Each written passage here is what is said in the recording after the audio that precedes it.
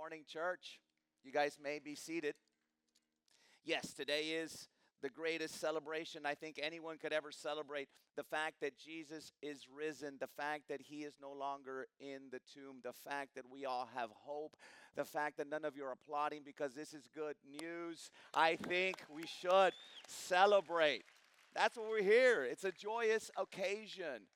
We are here because of him. Let me before I get started, if you will please, there's still people coming in. I see some empty seats. Would you guys please just move in? I know everybody likes being in the corner, but just let's sacrifice a little bit and move. So if you see a seat that's empty next to you, that means you just slide on over. Either way. Thank you guys. Yeah, everybody just slide on over. There's a seat next to you so we can make people come on in. It's easier for them to walk in between you than to having to just sit down. Thank you, guys. Thank you. I know you all have your seat, and this is your designated area, but thank you for your sacrifice today, and welcome. Before I get started, I want to just give us a preview of what's to come next Sunday. For the whole month of April, we're going to be doing topical messages. We will continue a new series in May, but next Sunday, we're going to talk about anxiety. I think we're living in a world, a society that is very anxious, a society of anxiety. And we're going to see through God's word next week how we can go above our anxiety. You don't want to miss it. But today I want to start by asking you a question. I want you to really consider this. What's holding you back from moving forward? Is there anything that is holding you down now that you just can't move forward because of that? Is there a sin that's continual? Is there maybe depression? Maybe you have guilt, anger, forgiveness. Maybe you feel you have lost your purpose. And because of all this, you feel that you have let your family down. You let your friends down. You might even feel you've let your church down. And possibly, because of all this, you truly feel that you have let God down. But let me just say this. There's purpose. There's always a purpose. There's always hope. And there's always restoration in Jesus Christ. And what we're going to see today is some situations in a man's life, a very zealous man, a very faithful man. This man was the Apostle Peter, and I think most of us have heard of him and what he did. Peter was one of Jesus' closest friends. Peter was one of the few apostles that got to witness the transfiguration. Peter was the first apostle to declare Jesus as the Son of Man. You've heard the story, I think. Jesus tells his apostles to go out 2 by 2, and they go out, and then they come back, and Jesus asks them, "Who does the world say that I am?" And they start responding to him. Well, some people think you're a great teacher. Some think you're a great prophet. As a matter of fact, I heard someone say that you are Elijah. And then Jesus looks at Peter and says, "Peter, who do you say that I am?" And Peter responds, "You are the Son of Man, the Savior, the Messiah." Peter, a leader of the apostles. Peter, the pillar of our faith, Christianity. But yet Peter, as we're about to see, still felt guilt, depression, restoration. He needed it. And we're about to see that. So if you have Bibles with you, please open them up to the Gospel according to John. We're going to look at chapter 21, verses 1 through 19. John chapter 21, verses 1 through 19. But as always, context, right? So important. Previous to this chapter, chapter 20, we read this. Jesus has resurrected from the dead, and now he appears to his apostles in the upper room. But Thomas isn't there. And so Jesus leaves, and Thomas comes back, and the apostles tells Thomas, "Thomas, dude, Jesus was here. We saw him. He went through the wall. We're freaking out." And Thomas says, "No way. I will never believe unless I touch his wounds." We read that 8 days later, Jesus reappears again to the apostles, but this time Thomas is there. And Jesus says, go ahead, believe, touch my scars. And, and Thomas does, and he responds by saying, my Lord and my God. So here's where we're going to pick up today's verses. Verse 1, chapter 21 of the Gospel of John. After this, after what just happened, Jesus revealed himself again to the disciples by the Sea of Tiberias.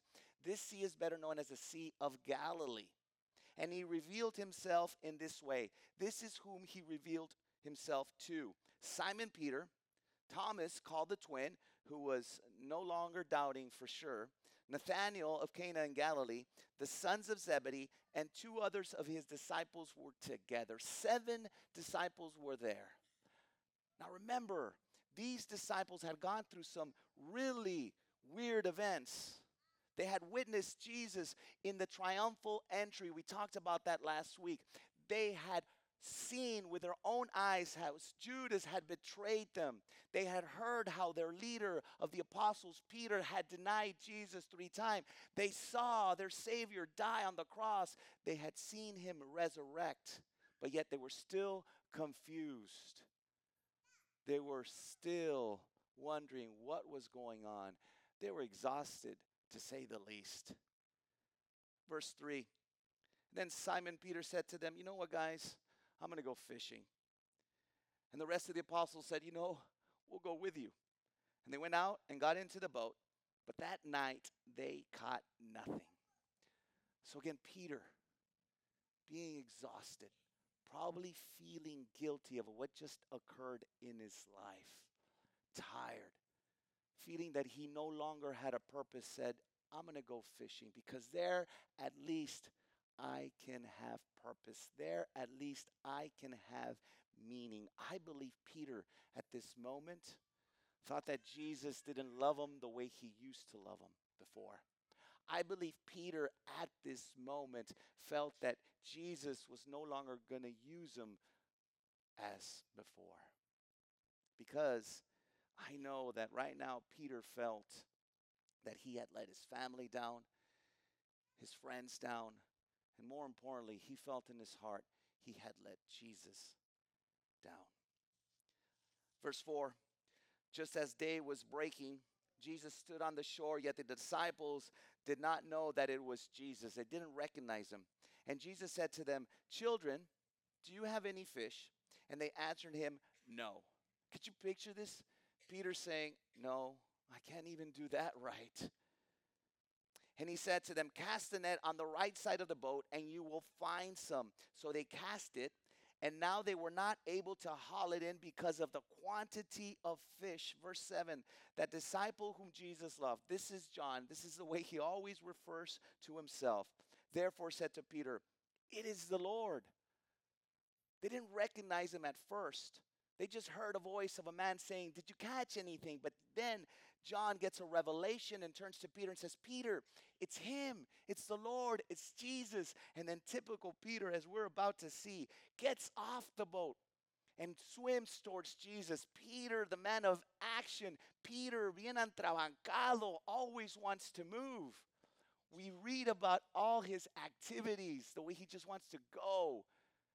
In the garden, when Jesus gets arrested, Peter's the one that takes out a knife and cuts off one of the Roman soldiers' ears. Peter, when Mary tells him, hey, the tomb is empty, Peter and John run to the tomb, and Peter's the first one to jump into the empty tomb. Peter, a man of action. So what does Peter do when he recognizes that it is the Lord? Verse 7, when Simon Peter heard that it was the Lord, he put on his outer garment, for he was stripped for work, and he threw himself into the sea.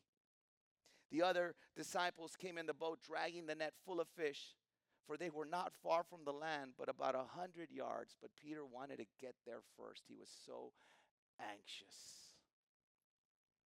There was another incident where Peter too got off the boat and headed towards Jesus. We read in the gospel that there is a storm, and the apostles get caught in that storm, and they're in a boat. And there's waves crashing everywhere. The storm is all around them. and they get really, really scared. They don't know what they're going to do. As a matter of fact, we read that during the storm, they look out and they see a man walking on water. And first they declare, it is a ghost. And again, they're freaking out. But then one of them recognizes that it is Jesus. And Peter, a man of action, says this, Jesus, if it is you, command me to go towards you. And we've heard the story, I believe, right? Jesus gets out of the boat and begins to walk on water. The storm all around him, the waves crashing at his feet. And as long as Peter's focused on Jesus, Peter continues to walk on water. But the moment Peter takes his eyes from Jesus, what happens? He sinks into the water. Jesus, we read, grabs him, puts him into the boat. And Jesus tells Peter, "O ye of little faith, why did you doubt?" Could you imagine the way Peter felt at that moment? Cold, soaking wet. The other apostles had just witnessed what just happened. Jesus had just told him, "Ye of little faith." Could you imagine how he felt? Sad, disappointed in himself, guilty. Back to our story, the Gospel of John, verse 9. When they got out on land, they saw a charcoal fire in place with fish laid out on it and bread. Jesus said to them, "Bring some of the fish that you have just caught." So Simon Peter went aboard and hauled the net ashore, full of large fish, 153 of them. And although there were so many, the net was not torn. 153 fish. I'm going to give you a theological interpretation of what this number signifies. If you have your Bibles with you, take note. 153 fish. What does that mean? It meant that they were 153 fish. That's it. There were a lot of fish. There were so many fish, but the net didn't tear. So Jesus said to them, "Come and have breakfast." So when I'm reading my Bible, I like to picture in my head what's going on. So I picture the apostles, 7 of them, come down, they sit on the sand, on the beach, around a campfire, and Jesus is preparing breakfast. And in my mind, I picture that Peter sits across Jesus. And Jesus probably looks up at Peter and smiles a little bit. And Jesus is probably thinking to himself as he's looking at Peter, "Peter, does this look familiar to you? Campfire, we're sitting around it. Does it?" See, we also read in the gospel that Peter, not too, just a little weeks before, a couple of weeks before, also sat around a campfire. We read that Jesus is arrested, he's taken, and Peter follows him. But he doesn't go in with Jesus. He sits outside the courts, sitting at a campfire. And one lady recognizes him and says, "Hey, aren't you one of Jesus' followers?" And Peter says, No, you don't know what I'm talking about. You don't know what you're talking about. I am not a follower of Jesus Christ. 3 times around a campfire, Peter denies Jesus. But Jesus had told Peter he would deny him. We read about this in Matthew chapter 26, verse 34. Look what it says. Jesus said to Peter, he says, "Truly I tell you, this very night, tonight, before the rooster crows, you will deny me 3 times. And Peter tells Jesus, "Even if I must die with you, I will not deny you."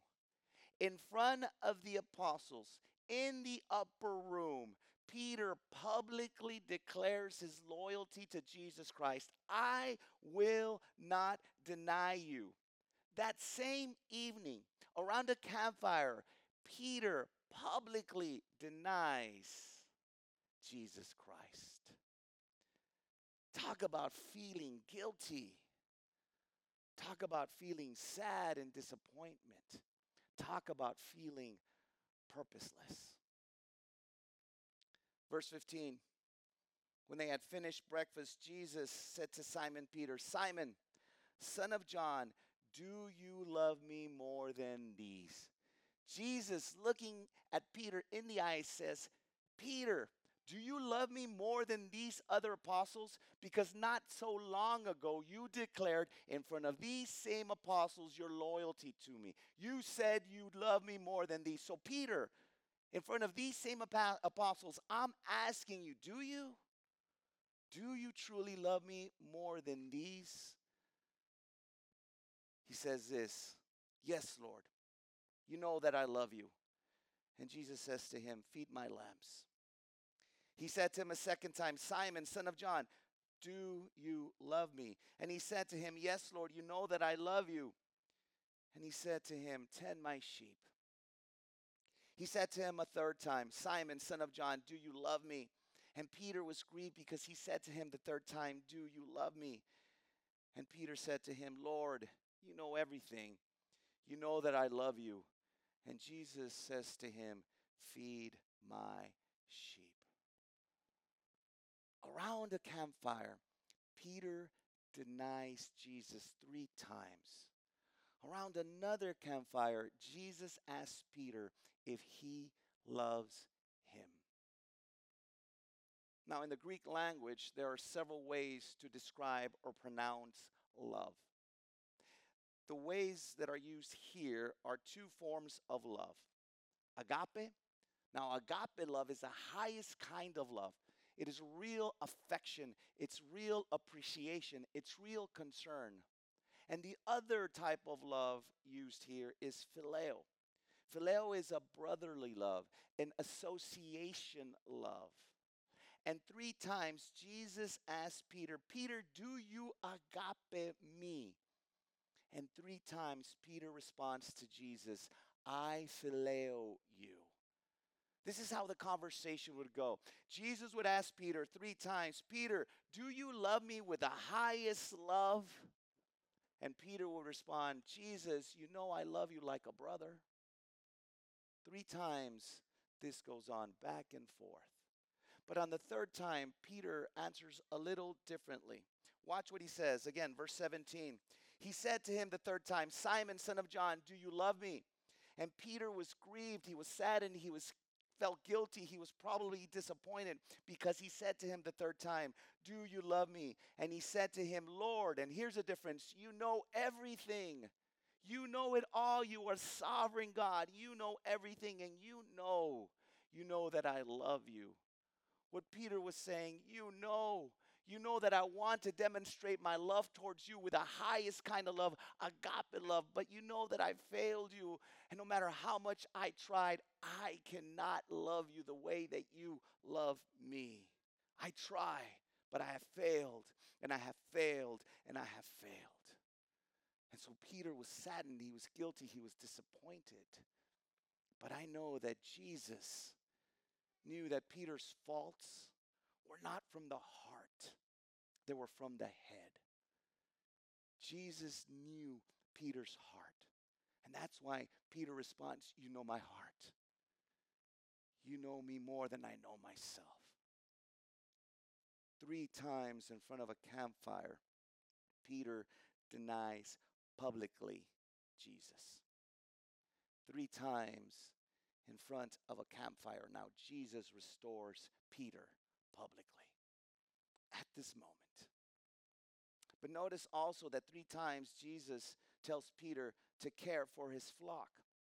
He says, Peter, feed my lambs. Peter, take care of my sheep.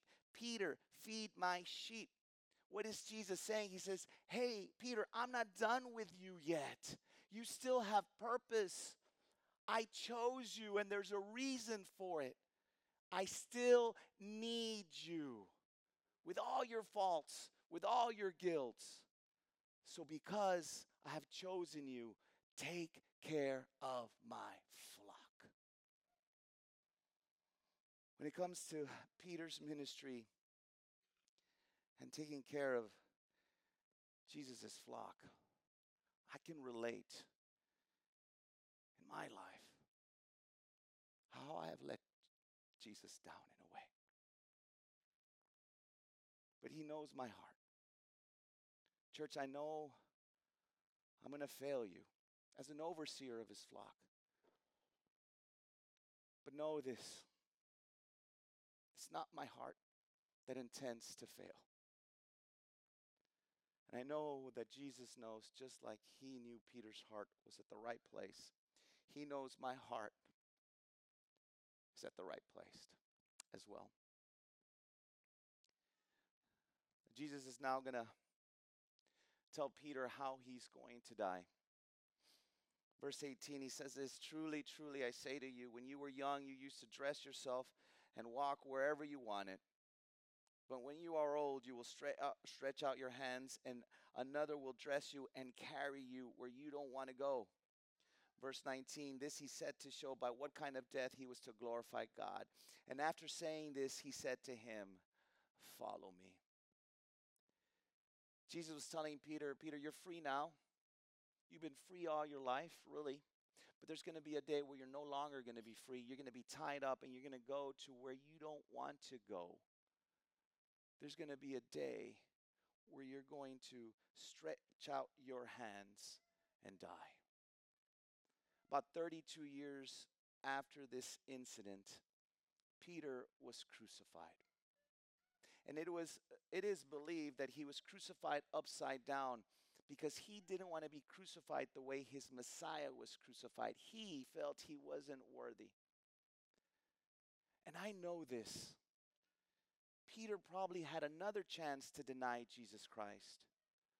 I imagine that as he was tied up, seeing the cross before him, he could have easily said, "You know what, guys, never mind. It was all a hoax. He didn't resurrect. I changed my mind. I declined my faith," but he didn't. Peter never again denied Jesus Christ. See, Peter publicly glorified Jesus in his life, and Peter publicly glorified Jesus in his death. Why? Because Peter had been restored. And that's why Jesus says in verse 19, this he said to show by what kind of death he was to glorify God. And after saying this, watch what he says, "Follow me." Peter, follow me. I've restored you. Now you're going to die soon, but follow me.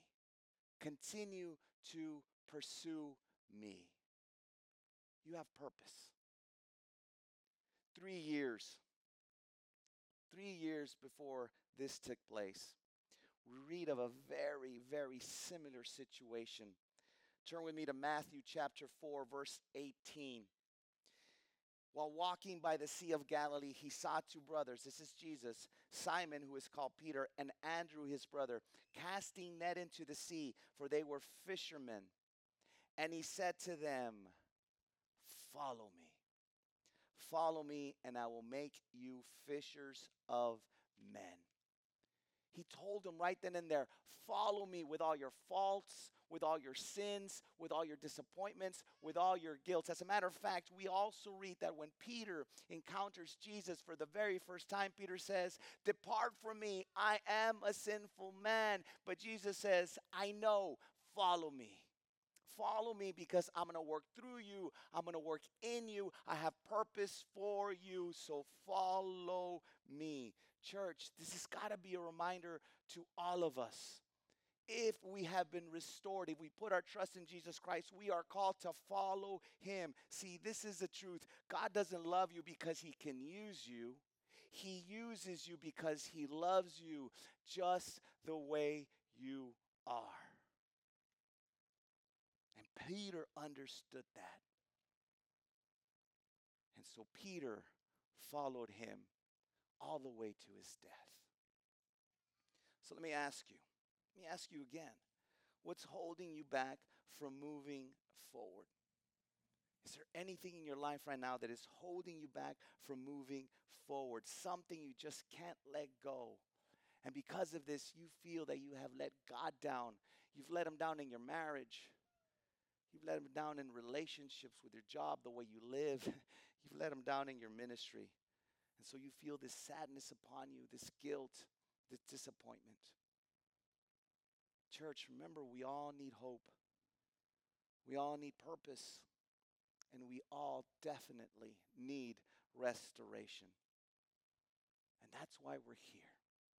That's what we're celebrating today. The fact that there is restoration in the resurrection. That's what it all signifies, that there is restoration in the resurrection. Peter had failed God like we have. We've all are like Peter. We've failed God in our marriages, in our jobs, in our lives, everywhere. We're all like Peter, because the sad truth is this, is that we're all sinful. Romans 3:23, for all of us have sinned and fall short of the glory of God. Every single one of us has failed. Every single one of us has sinned. We all need hope. We all need purpose. Again, we all need restoration, but Paul doesn't stop there. Watch what he says in verse 24. Again, for all have sinned and fall short of the glory of God and are justified. We are made right before God. How? By his grace, as a gift through the redemption that is in Christ Jesus only. Church, hope, purpose, restoration comes through the redemption of Jesus Christ. That is the good news. That is the gospel. That's what we celebrate today. And I love how clear God's word is when it comes to our salvation. Ephesians 2:8, listen to this. This is so important. For by grace, what is grace?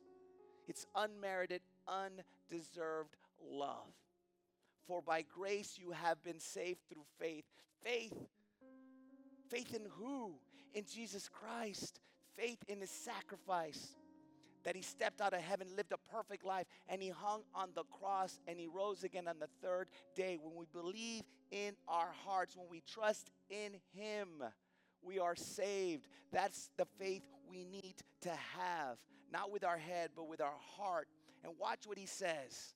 And this is not your own doing. You can't do anything to merit your salvation. You can't ever be good enough. You can't go to church enough. You can't read your Bible enough. You can't be religious enough. You cannot earn your salvation. Why? Because it is the gift. How much do you pay for a gift? Nothing. It's given to you freely. But the one who purchases the gift pays something. Church, God purchased the gift of salvation by sacrificing his son.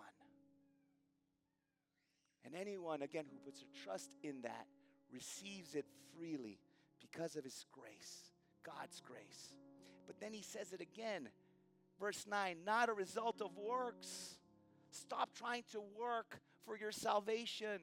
Stop it so that no one may boast. For we are his workmanship, created in Christ Jesus for good works. We are not saved by our good works. We're saved for good works. God saved you for a purpose, to glorify him, which God prepared before him, that we should walk in them.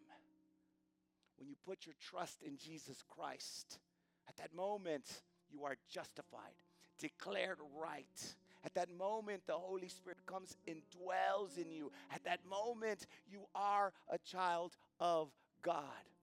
Do we continue to sin? Yes, unfortunately. But now we have conviction from the Holy Spirit. Now we have the power not to sin. Now we repent of our sins and we turn the other way. When you put your trust in Jesus Christ and God looks down on you, he doesn't see your sin. He sees his son. The sacrifice of his son, in whom you have trusted. That's what we're celebrating today. That Christ restored us, a sinful mankind, to the Father, a holy God. And that restoration was made known publicly at the cross. When you believe in him, you are forgiven.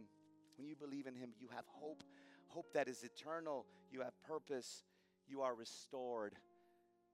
Why? Because there is restoration to all who believe in the resurrection. Let's pray, church. Father, we thank you so much for your truth. And Father, I pray that if anyone sitting here has not truly understand the good news of salvation that only comes through your Son, Jesus Christ, that you open up their hearts so they can truly understand with their hearts what it means to be saved, not by works, never by works, but by your grace through faith in your Son, Jesus Christ. Father, I pray for those of us that have trusted in your Son and the sacrifice that paid for our debt, our sin debt. I pray that we continue to pursue you as you have called us to follow you. I pray that we always feel we have purpose, and that purpose is to glorify you with our words, with our deeds. Father, we love you and pray all these things in your Son's name. Amen. Happy Resurrection Day. Love you guys.